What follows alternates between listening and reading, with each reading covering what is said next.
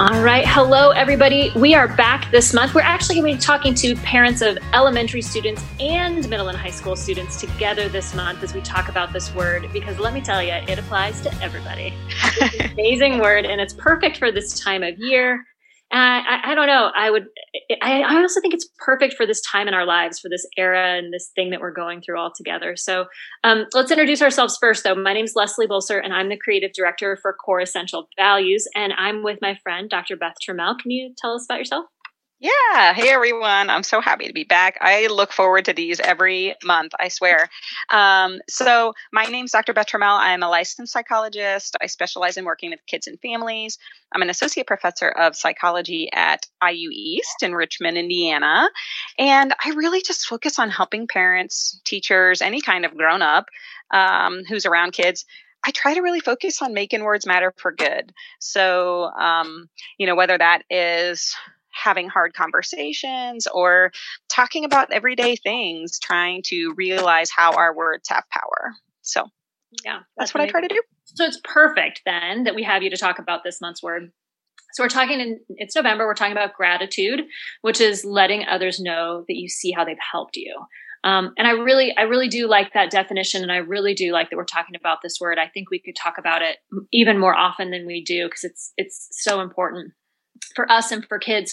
So I think today let's concentrate a little bit on elementary and middle school and high school kids. And let's concentrate a little bit after that on parents as well. So what do you think? I've been thinking about this idea that I've heard people say before, that if you want to notice, or if you want to find things around you to complain about, if you look for them, you'll find them. Yep. And if you want to find things to be grateful for, if you look for them, you'll find them. So I don't know, that's maybe just an Instagram quote, or is there something to that? What do you think? What do you think about that? Should I live my life by that or no, Beth? You should put it on the fridge. Okay. So yeah, there's so much truth to the things we pay attention to become our truth, right? Mm. They become our reality. Yeah. So if I'm paying attention to the news and the bad news all the time, if I'm paying attention to Fortnite all the time, we start to bleed into the rest of our reality with those things, because we're spending so much of our time and energy attending to it. Yeah. And so when we talk about, elementary and middle and high schoolers, I think the first thing for us to realize is they are paying attention to a whole lot of things that may or may not be what we want them to be paying attention to. Yeah. And that will directly influence their view and whether they're showing gratitude or not, right? Yeah. So if they have friends who complain a lot, right? So I kind of look at gratitude and complaining on two opposite ends of the spectrum for our kids, right? Because what happens for us as parents, when our kid starts complaining, what do we say to them? I mean, quit complaining. You have so many. You're so lucky. And be grateful, right? Yeah. Like we say, be grateful. Yeah. You're so lucky. There are starving people across the world, and it's just not the definition of gratitude that we actually want them to know, right? This pushback against complaining with be grateful or show gratitude is like sending this message of aversion, right, to gratitude for our kids. They're like, well, you suck right now because you're kind of, shoving this back in my face. Why would I ever want to be grateful? Right. So I think it's really important for us to realize that complaining isn't necessarily something we should say, be grateful to combat. I think it's the challenge that we're saying here. Like, okay, so I hear you noticing a lot of things that are going wrong. Let's now try to notice anything that maybe could be going well. Huh. Okay. Yeah. So it's a very in the moment practical way that even I practice, right? Right now there is a lot that's, there's kind of a lot to complain about right now. Yeah, for sure. And when you find yourself in that moment, in that, I call it almost a culture of complaining, you can say to yourself, okay, what do I want to pay attention to right now? Is it complaining? Is it negativity? We almost always say no. Right. Yeah. Yeah. Yeah. I mean, I think when I find myself focusing on the negative, I'll continue to focus on the negative. And I almost have to consciously pull myself out to the positive or to the things that I'm grateful for. I had a friend a couple weeks ago who had some really difficult stuff happen in her family.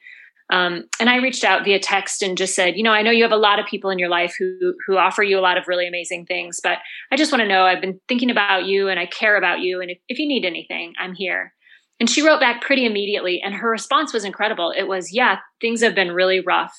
But what I've noticed is how many people have reached out and loved our family. And I've noticed so many things that I'm so grateful for in this time that it's hard for me really to even express it. And I just thought, how powerful for her to, even in that moment, to say, man, there are some rough things going on for us, for sure.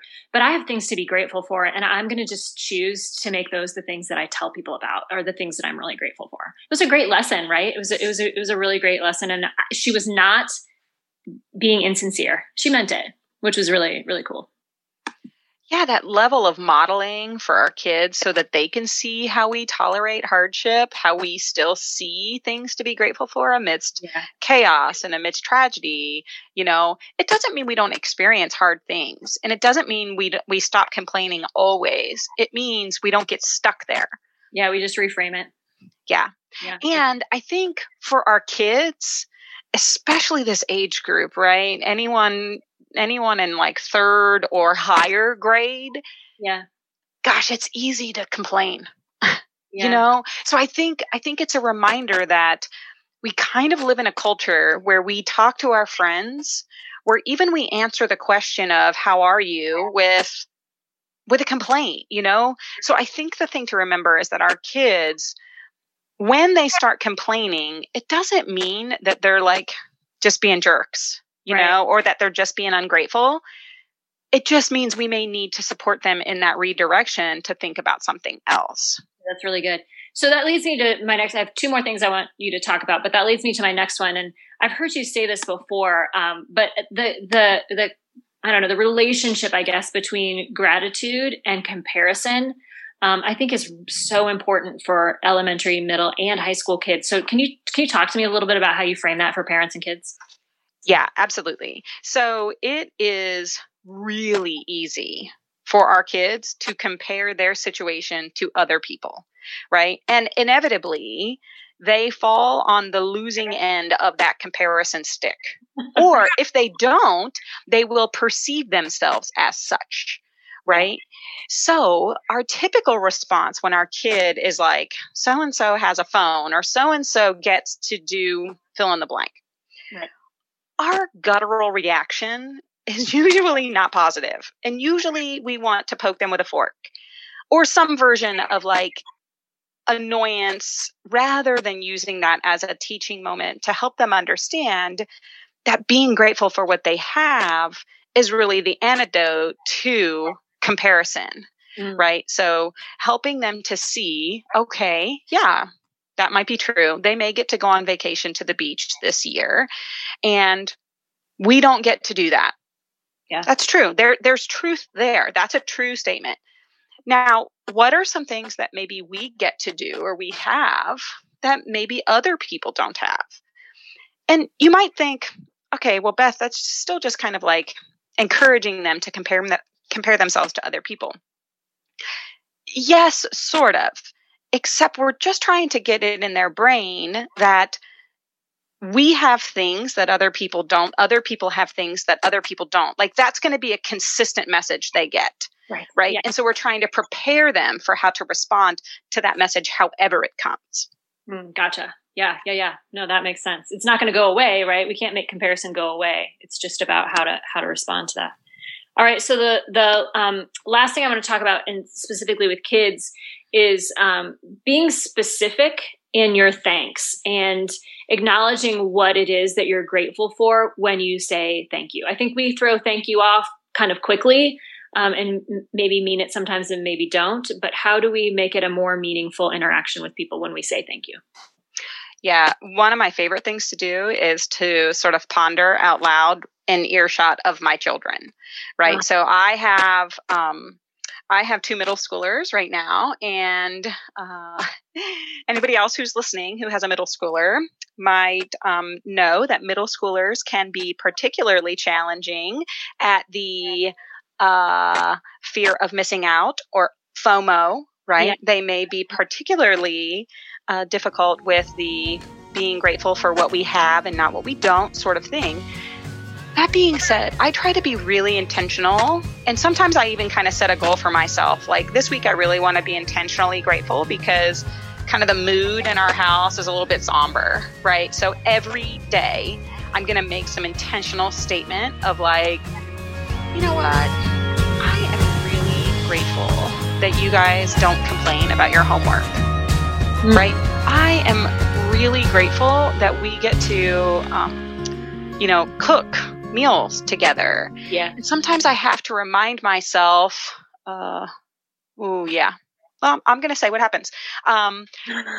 Sometimes I remind myself of the things that I don't really spend enough attention that my kids do well. Yeah. When I hear other parents complaining, right? So other parents are like, oh my God, my kid will not get on Zoom. He looks a hot mess when he gets on Zoom. He is making farty noises in the background.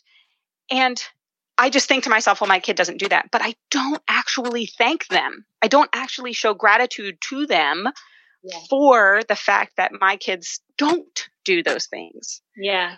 So sometimes it's a mental subtraction game. Like, okay, so if I had to have weekly meetings with the teacher, what can I be grateful for that I don't have to do that? Yeah. That you don't hear over and over again, or the things that they already do that you can acknowledge. Yeah, that's huge. That's really huge. I love that.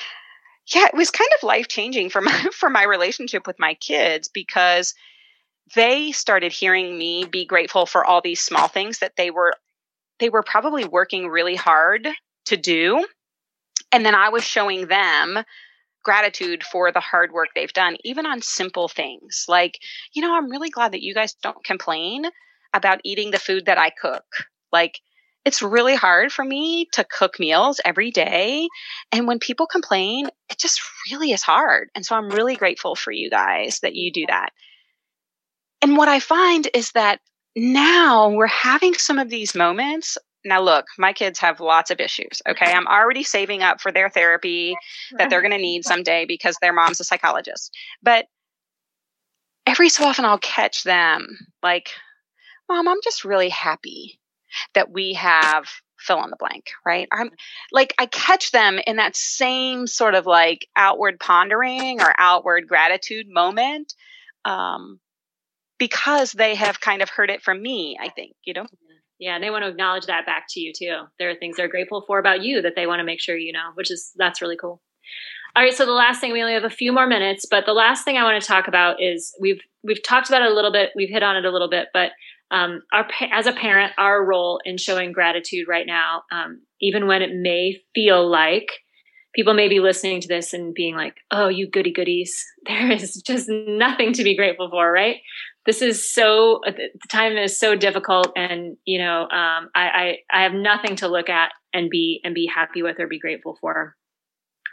How can you help folks who are feeling that right now as they're trying to think about gratitude with their own kids when it's hard for them to show it themselves? Absolutely.